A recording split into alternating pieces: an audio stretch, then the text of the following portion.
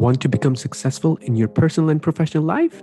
Learn the secrets of success, how to build atomic habits for improved productivity, and develop a growth mindset with me, your mindset and success coach, Omar Qadri, and my fabulous guests that range from CEOs, entrepreneurs, life coaches, sports coaches, international sports athletes, and researchers, right here on your favorite show called The Secrets of Greatness.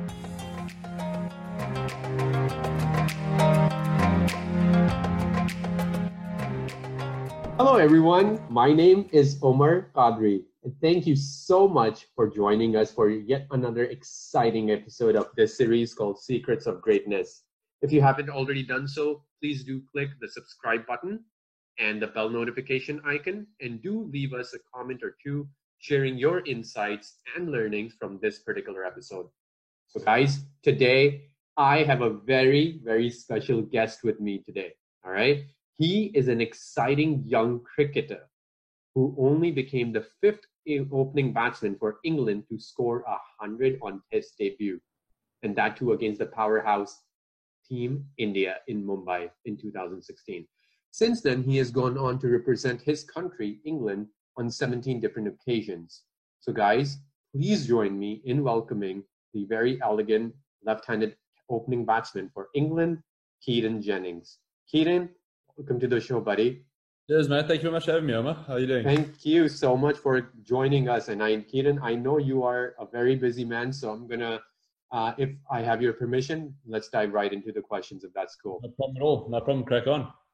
Great, great. All right, Keaton, so 2016, let's rewind back to 4 years ago. 2016, great year for you. You were declared as the championship player of the year, right? And then immediately you got a call to the English cricket team against India. You scored an amazing composed 100 on debut. Yeah. That too in Mumbai. All right, one of the craziest, of the biggest stadium, power city for India. Tell me, talk to us a little bit more about that particular year, and especially that innings against India on debut. Yeah, look, I mean, that year was a strange one in a sense. I mean, there was a lot of things that happened that year that were quite freakish. Certain guys sort of falling a run or two short of the first person to 1,000 runs, and then I got at the innings type of thing. So there was a lot of things that year that I look back and they were quite freakish. And I mean, for me personally, I think I got 600 or 700s in that year, championship. I think it was about 1,600 runs.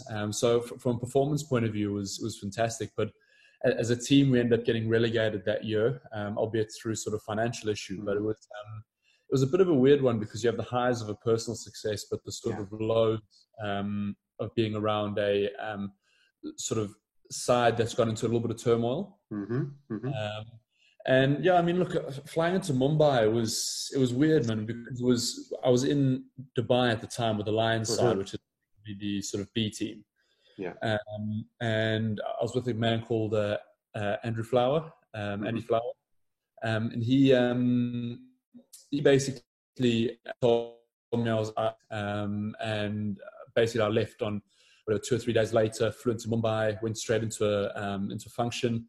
Trained the next day, trained the day after that, and then played the fourth test match of that series, so my first test. So there was no real time to sort of sit and think about was the irritation or the pressure bubble of international cricket. It was literally getting in and going about your work. So how did you? So you didn't really have any time to absorb what exactly is happening, because apparently, as you said, things happened really, really quickly. Yeah. But now you're 4 years later, reflecting back on those moments, on that innings. How do you feel looking back, and that too in India against a team led by the great Virat Kohli? What were the emotions going on when you came out to bat and went about doing your business? Yeah, look, it's a little bit surreal actually, because you walk out of Dubai, which is sort of the Colosseum of a cricket ground. It's massive, it's high, it's big concrete, and I think we were sort of must be about 50 or 60 for none at the time, and think Jadeja was on, and Kohli turned around to the crowd and like sort of started pumping him up. And it went absolutely ballistic. And like I remember looking at, I think it was Cookie at the time, and I looked at him and like I was just like, this is incredible. It's absolutely amazing. So experiences like that are, I suppose, so rare that you only really appreciate once you're on the field. But I mean, just the whole game, I think we fielded for 220 overs in that game, which is like, I mean, we fielded for like 2.5 days type of thing. And then Pennine is renowned for being sort of 40 degrees and 80% humidity. So we fielded again for another 230 overs, whatever it was. So it was, from a series point of view, it was really hard and taxing. But from my point of view, it was a fantastic sort of first exposure to international cricket and actually what international cricket is about. And what were your initial learnings from that particular innings only? The test, this international cricket is a piece of cake. What was the fuss about? Or I think at the time I probably didn't appreciate the not the magnitude of what I had actually done, but there was just actually how special it was. Because you go into an environment that is so high pressure and is so hard. Well, I think at the time you don't quite realize sort of what you've achieved. I think maybe in hindsight at that time, I could have looked back and maybe appreciated a little bit more. And since then, it's been hard work to try and I suppose get some sort of momentum playing international cricket, because it's hard. It's a tough environment to play cricket in. Guys all around the world know what they're doing from a skills point of view, and you being exposed to 50 million people in a day's play. So pressure of it is really intense. Absolutely. I think at that stage, at the international stage, the pressure that you guys face is very, very different. I mean, it's really unheard of in other facets of life, right? So that's amazing that you have that opportunity to express your craft at such a grand level, right? So Keaton, right after that dreamy debut against India, immediately there was a little bit of a, you can say, crash landing, right? You didn't really have a great summer of 2017, where the South Africans came home to England to play a series, and after a few low scores, you eventually got the axe, right? Looking back now at that time, is there, when you reflect back on those on that journey between your debut to the time you got the axe, what are some of the lessons learned when you look back? What factors led you to that particular downfall? Look, I think that there was probably a combination of things at that time for my failure or success. I had errors that I couldn't really iron out. In the middle of a series, I played 4 back-to-back series is pretty much 4 back-to-back test matches. So there wasn't time to go away, work on your game, and come back. But at the same stage, I maybe wasn't I hadn't put the strategies in place to cope mentally with the sort of international cricket. And it's hard. It's an environment that's so surreal. You go from playing county cricket in front of a couple of thousand people to playing in front of 50 million, and the international exposure of sort of television and all the rest of it. It makes it really hard work, and the intensity level of waking up in the morning and seeing yourself on the TV. It's quite surreal. People are speaking about you to get dropped on the TV, and it's not saying that you're used to. And I think obviously when you get exposed from a playing point of view, you do get used to it. And you sort of put little strategies in place. I remember at the time I was reading a lot of social media. I was reading a lot of comments, a lot of news articles, and almost getting caught up in the fast-pacedness and the pressure of that sort of world. Where since then I've sort of slowly put little things in place of not reading the news, especially around sort of time, not being on Twitter, for example, just to try and, I suppose, different people react in different ways. Yeah. to information. I'm quite I wouldn't sound sensitive, but I'm the kind of bloke that I do take things to heart, and I do Mm-hmm. take things personally at times as well. So I just don't expose myself to that sort of negative comment, because I get more Right. than enough negative from my 7 or 8-year-old nephew when he tells me how rubbish I was. So, but that's just the way it is. Yeah, I mean, there's nothing wrong about it, right? Everybody reacts in a different way. You said, and at that point, when you were really when you got into that international arena, it was all very sudden, right? You said that earlier. And at that point, you didn't really get a chance to create those sort of strategies, mental strategies for yourself to cope with that kind of pressure and Yeah. what happens, or even strategy, any kind of contingency plan in case of failures. Um, Now, if you were to look back, you said one thing you would definitely do is, if you were to go back, you would turn off your social media, get off Twitter, and not look at the external environment. And Yeah. that's fantastic, right? Not worrying about what the outsiders feel about you and how your game. It's more important how you look at yourself, how you are improving on your game. What's your mental focus at, right? So Yeah. that's one thing you definitely. I think you're stressing on the fact that that's one thing you would change. Any other strategy from a mental perspective of the game? Because of course we can have another whole show on the technical aspect of cricket that we all can improve on. But what about the mental strategies other than just getting off social media and blocking out that noise from the outside? So funny enough, the more I've sort of been exposed to the pressures of international cricket, I found that having a life or having interests outside of cricket has really sort of helped me to, Hmm. I suppose, relax is one thing, but feel stable. Mm-hmm. Um, for me, I am quite a tense guy. I'm a bit of a perfectionist in the way I go about my work. Yeah. So, I mean, things like studies. For example, I signed up to finish my degree end of last year, and I felt since then in my life I felt very stable.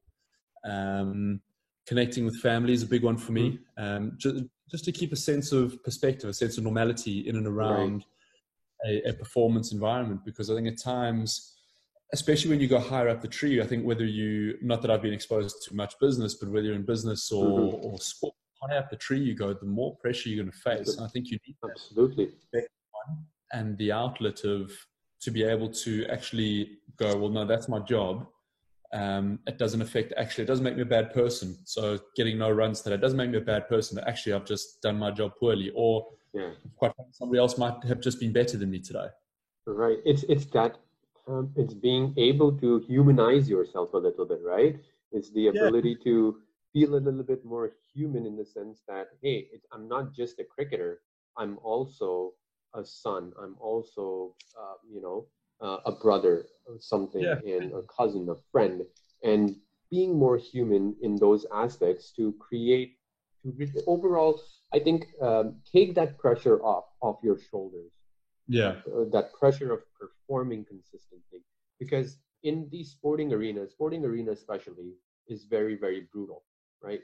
You perform one day, you're at the pedestal level. You don't Yeah. perform the next day, the media is right after you, and it's harsh. It's really, really harsh. So having those mechanisms, and I feel you're talking about, is creating that sort of like an environment around you, a support system of friends, family, who can be there with you to help you be strong mentally, right? Completely.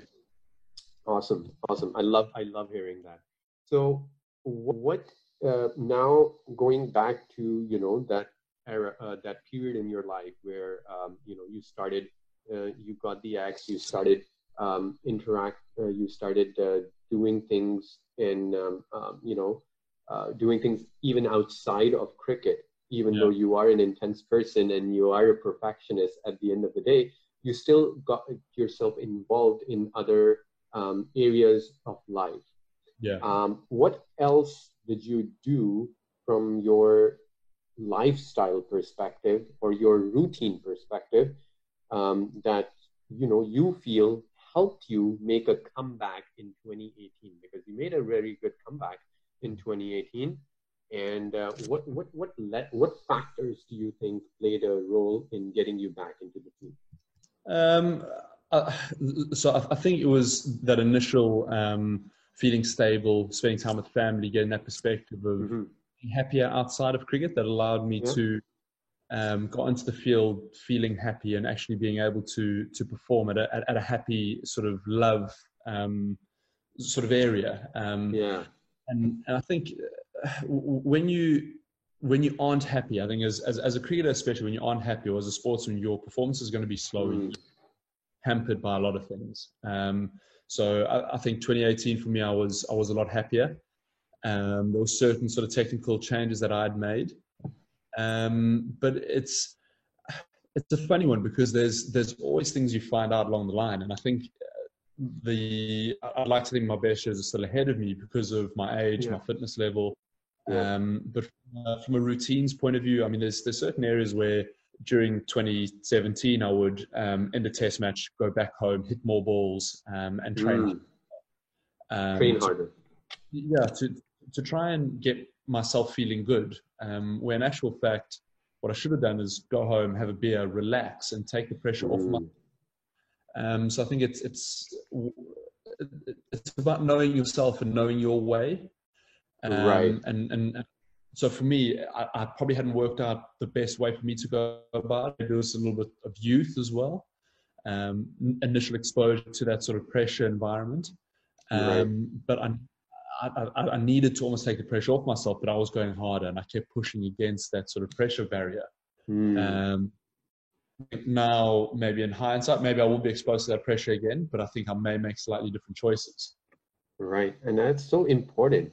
I love what you talked about, finding your own way, understanding your own methods for coping with that pressure and finding your happy place, right? Yeah. Which is why I think self-love, self-care has become so important today. And as they say, right, when you're in an airplane, they say, put your mask on first, and then you can only take care of another person, right? Yeah. You got to take care of your own self first. Only then you will be able to take care of others around you, right? Yeah, and that's the whole.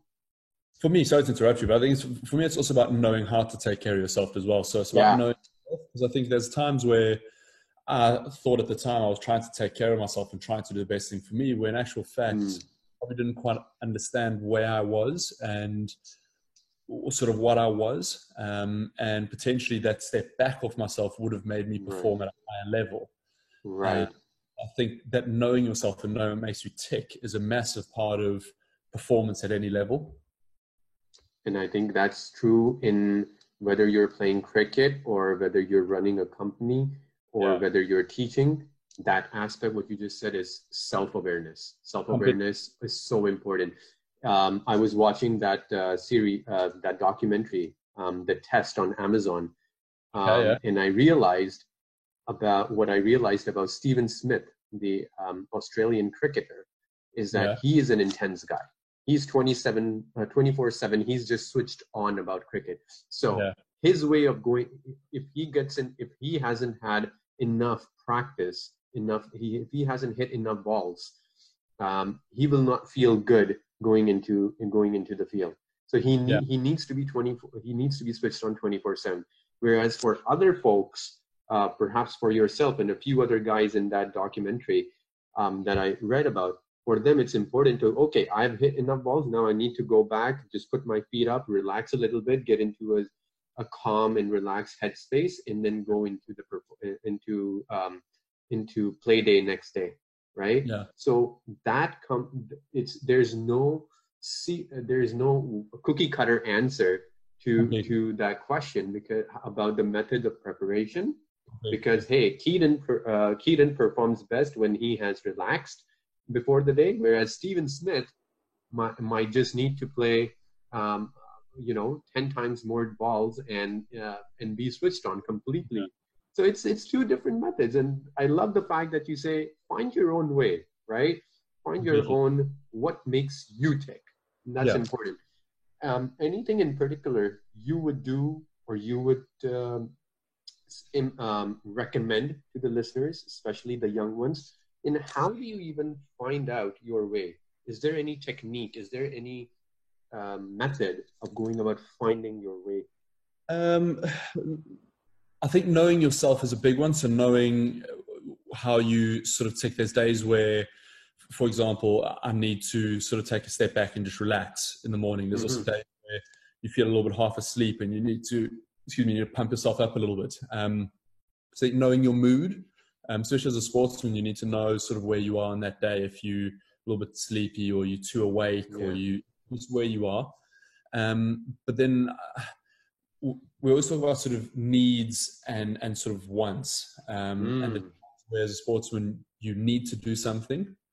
There's also times where you want to do something. So in the sense of there's days where you need to go to the gym or you need to go for a run or you need to hit balls. You may not want to, but that's what you need to do in order to put the time in your legs or to hit the balls and actually work on areas of your game.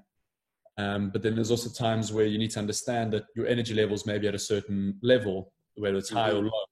You may want to do something or may want to relax, but you need to sort of tie that in with what you need to do. Right. So I think for the young guys, I think it's work out actually what you need to do. Obviously, always do, not necessarily do more, but make the quality of your work good. Because you train or study for 25 hours a day, but at the end of the day, if you don't work in the correct fashion or at the correct level, right, your level of productivity is not going to be correct.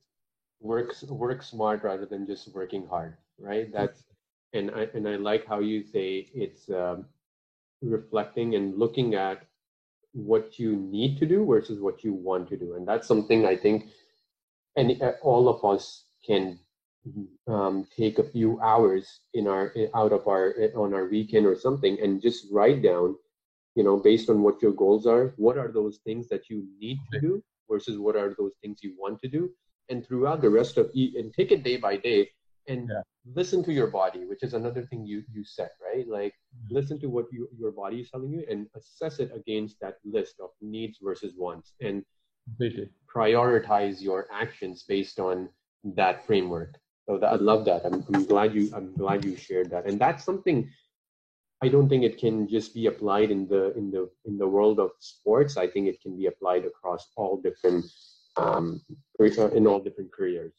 Like the thing is, I'll relate it to sort of the studies I'm doing now at the moment. So I signed up to do an MBA. I was actually going to ask you about that anyway. So go ahead. Yes. But it's been a funny sort of 6 months, and there's days where I was finishing off my business degree the last sort of 6 months, and there's times where you come away from a training session, or we went to India for a couple of weeks, and you have some hot days in Mumbai, like 35, 40 degrees. It's sweaty, it's hot. But I need to do work. I have to get certain assignments, and you have to do something. May really not want to, but that's the requirement of the day. And I think for me, that in a way took the pressure off my cricket, because it allowed me to not channel a level of perfectionism somewhere else, but allowed me to get a little bit of perspective as to where I should push some energy. And then I got to cricket. This is fun. It's like hitting cricket balls. It's fun. It's actually what I really want to do. Instead of going to nets and really sort of overstressing and overplaying every sort of minute detail. Absolutely. And that's, I love the fact that, you somehow found this other channel to divert your energy towards, which is going and getting your business degree. And now I think last time you and we were chatting, Keaton, you said that you have enrolled yourself for an MBA program starting soon, right? And I think that is so admirable, because, a lot of people during these turbulent times of COVID, they're just sitting home and just playing a waiting game. Whereas I think you have taken proactive steps to indulge not just in your training, but also in your education. So tell me a little bit more about why did you decide on doing an MBA right now because some people might say, hey, Keaton, why aren't you putting 110% of your time and energy towards your cricket? Or do you believe, Keaton, that your studies or MBA is somehow going to help you in your cricketing skills? So look, I think there's going to be no direct correlation between me doing any studies and my technical performance from a cricket point of view. I think that's it just doesn't work like that. You still got to put time in the nets, and that's just the way it is. But I think from a mental point of view, because of how I am, from a perfectionism point of view, when I've got time on my hands and I've got sort of too much I can do, or too much thing I could do, instead of like, actually I'm busy, so I've got to just work. I'll have a net session, and then I'll come back from nets and I'll write notes and I'll watch footage, and it becomes all consuming. And I've found that having studies or having something outside of cricket has allowed me to get a little bit more perspective, and allowed me to go into my work environment in a much happier state, in a much enjoyed state, that I can actually play and love what I'm doing. But then with that, the fact that it's an MBA, it's a sphere of sort of the world that I want to go into after cricket. So cricket's going to end at some point. That's just the way it is, unfortunately. Of course. But it's, look, maybe it's too early in my sort of commercial career to be doing it. In the same stage, it's when I look at a CV and look at packaging together a sort of career path, education is never wasted, I believe. Absolutely. So to get that qualification under you, it shows that there's some sort of knowledge around a business world and managing yourself, your time, and a know-how. So look, it's definitely a path I want to go into after cricket. Absolutely, and I completely agree. And it's not only going to teach you the technical know-hows of running a business, but you yourself will realize, Kieran, that so many more intricate details about your own self as you go through the process, as you go through the journey of doing an MBA or whatever degree you're doing.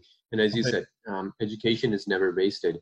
An interesting anecdote about what you also mentioned, that when you are doing you go for your net practice, your craft, you're practicing your craft, you come back and you do a little bit of reading, you do work on some assignments, and that helps you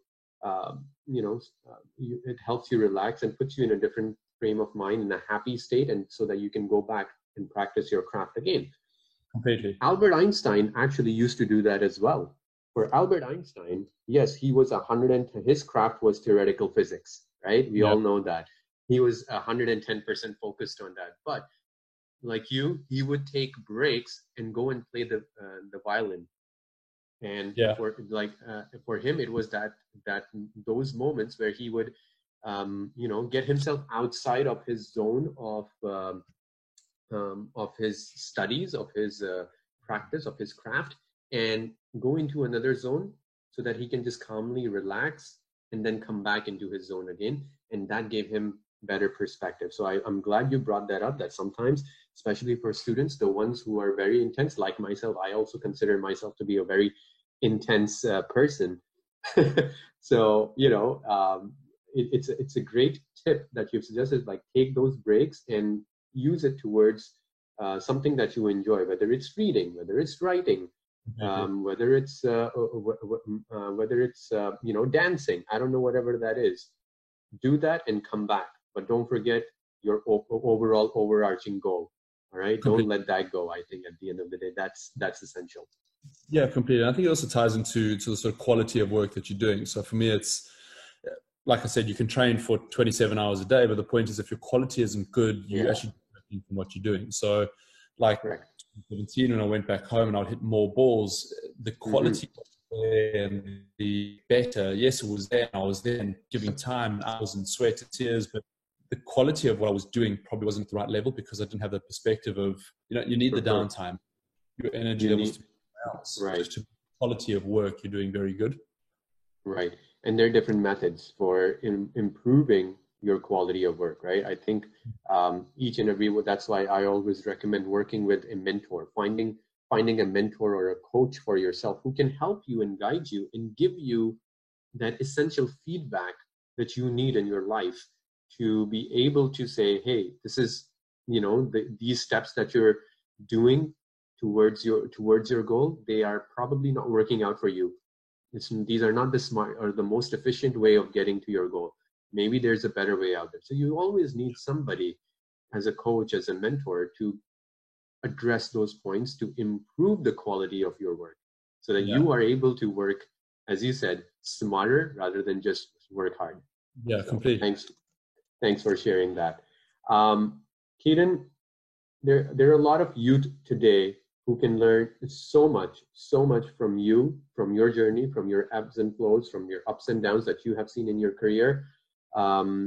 What are some actionable tips for success that you would like to impart on the youth of today, regardless of what field of career they are in? Actionable tips. So, look, I think for me, one of them,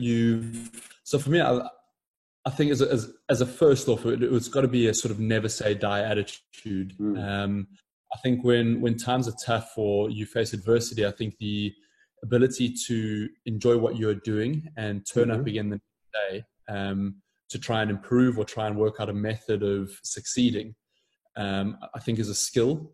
There's too many times where as people we face adversity and we probably shy away because it is tough, and if we don't have that sort of goal or that sort of passion for what we're doing, we will just turn our back on it. Right.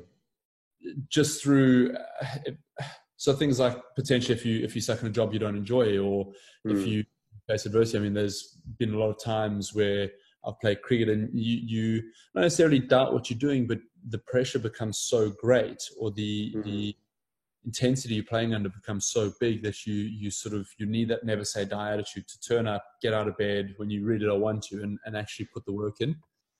And then I'd probably say learn yourself. Learn yourself. Or learn about yourself, learn how you tick, what makes you tick, why it makes you tick. Because I think the quicker you learn about yourself, the more, one, you can impact other people. Two, you can influence the way you react to situations. So whether it's in a business sense, in a sporting sense, under pressure, you know how you're going to react, or you know how you're going to cope with those situations. Right. And then probably the third one, as I've touched on, would be the quality of work. So the quality over quantity, and keeping whatever you're doing concise and a good sort of quality of work in order to actually improve. Absolutely. I love that. I love all those three things. The first one being, find a way to motivate yourself to get out of adversity, right? Find your motivation.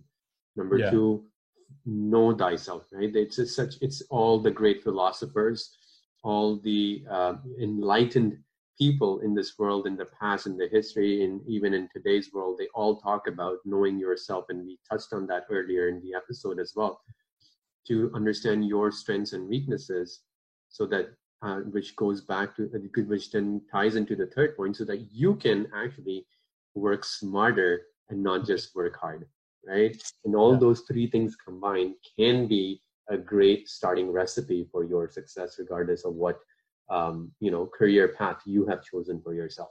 That's awesome, man. Keaton, I love that. I loved this conversation with you. You have shared some really amazing golden nuggets with us, great pieces of wisdom. I want to, thank you from the bottom of my heart for coming onto the show and being, so generous with your time and inspiring me and inspiring a lot of the guests and the listeners who are listening to this particular episode. And I'm sure we all have learned a lot from you. So thank you so much. And before I sign off, you guys listening in, please, please, please do not forget to subscribe to this channel and share your comments, whatever you have learned, in the comment section below with us. Keaton, with that, any last piece of words of wisdom or anything that you want to share before we sign off? No, man, thank you very much for having me. I appreciate the time. I really appreciate it too, man. Thank you so much, and chat soon. Definitely. Keep well, bud. What you just learned has given you new knowledge, but knowledge is not power. It is potential power. It only becomes power when you activate your learning. I invite you to leave a review with your learnings from this episode. You can also take a screenshot of this episode and share it on your favorite social media channel with your feedback, comments, questions, and learnings, and tag me at I am Omar Qadri. Because when you synthesize your learning by writing them down, you transport them from your short-term memory to your long-term memory. Thank you for listening, and stay tuned for the next episode to learn better and grow faster.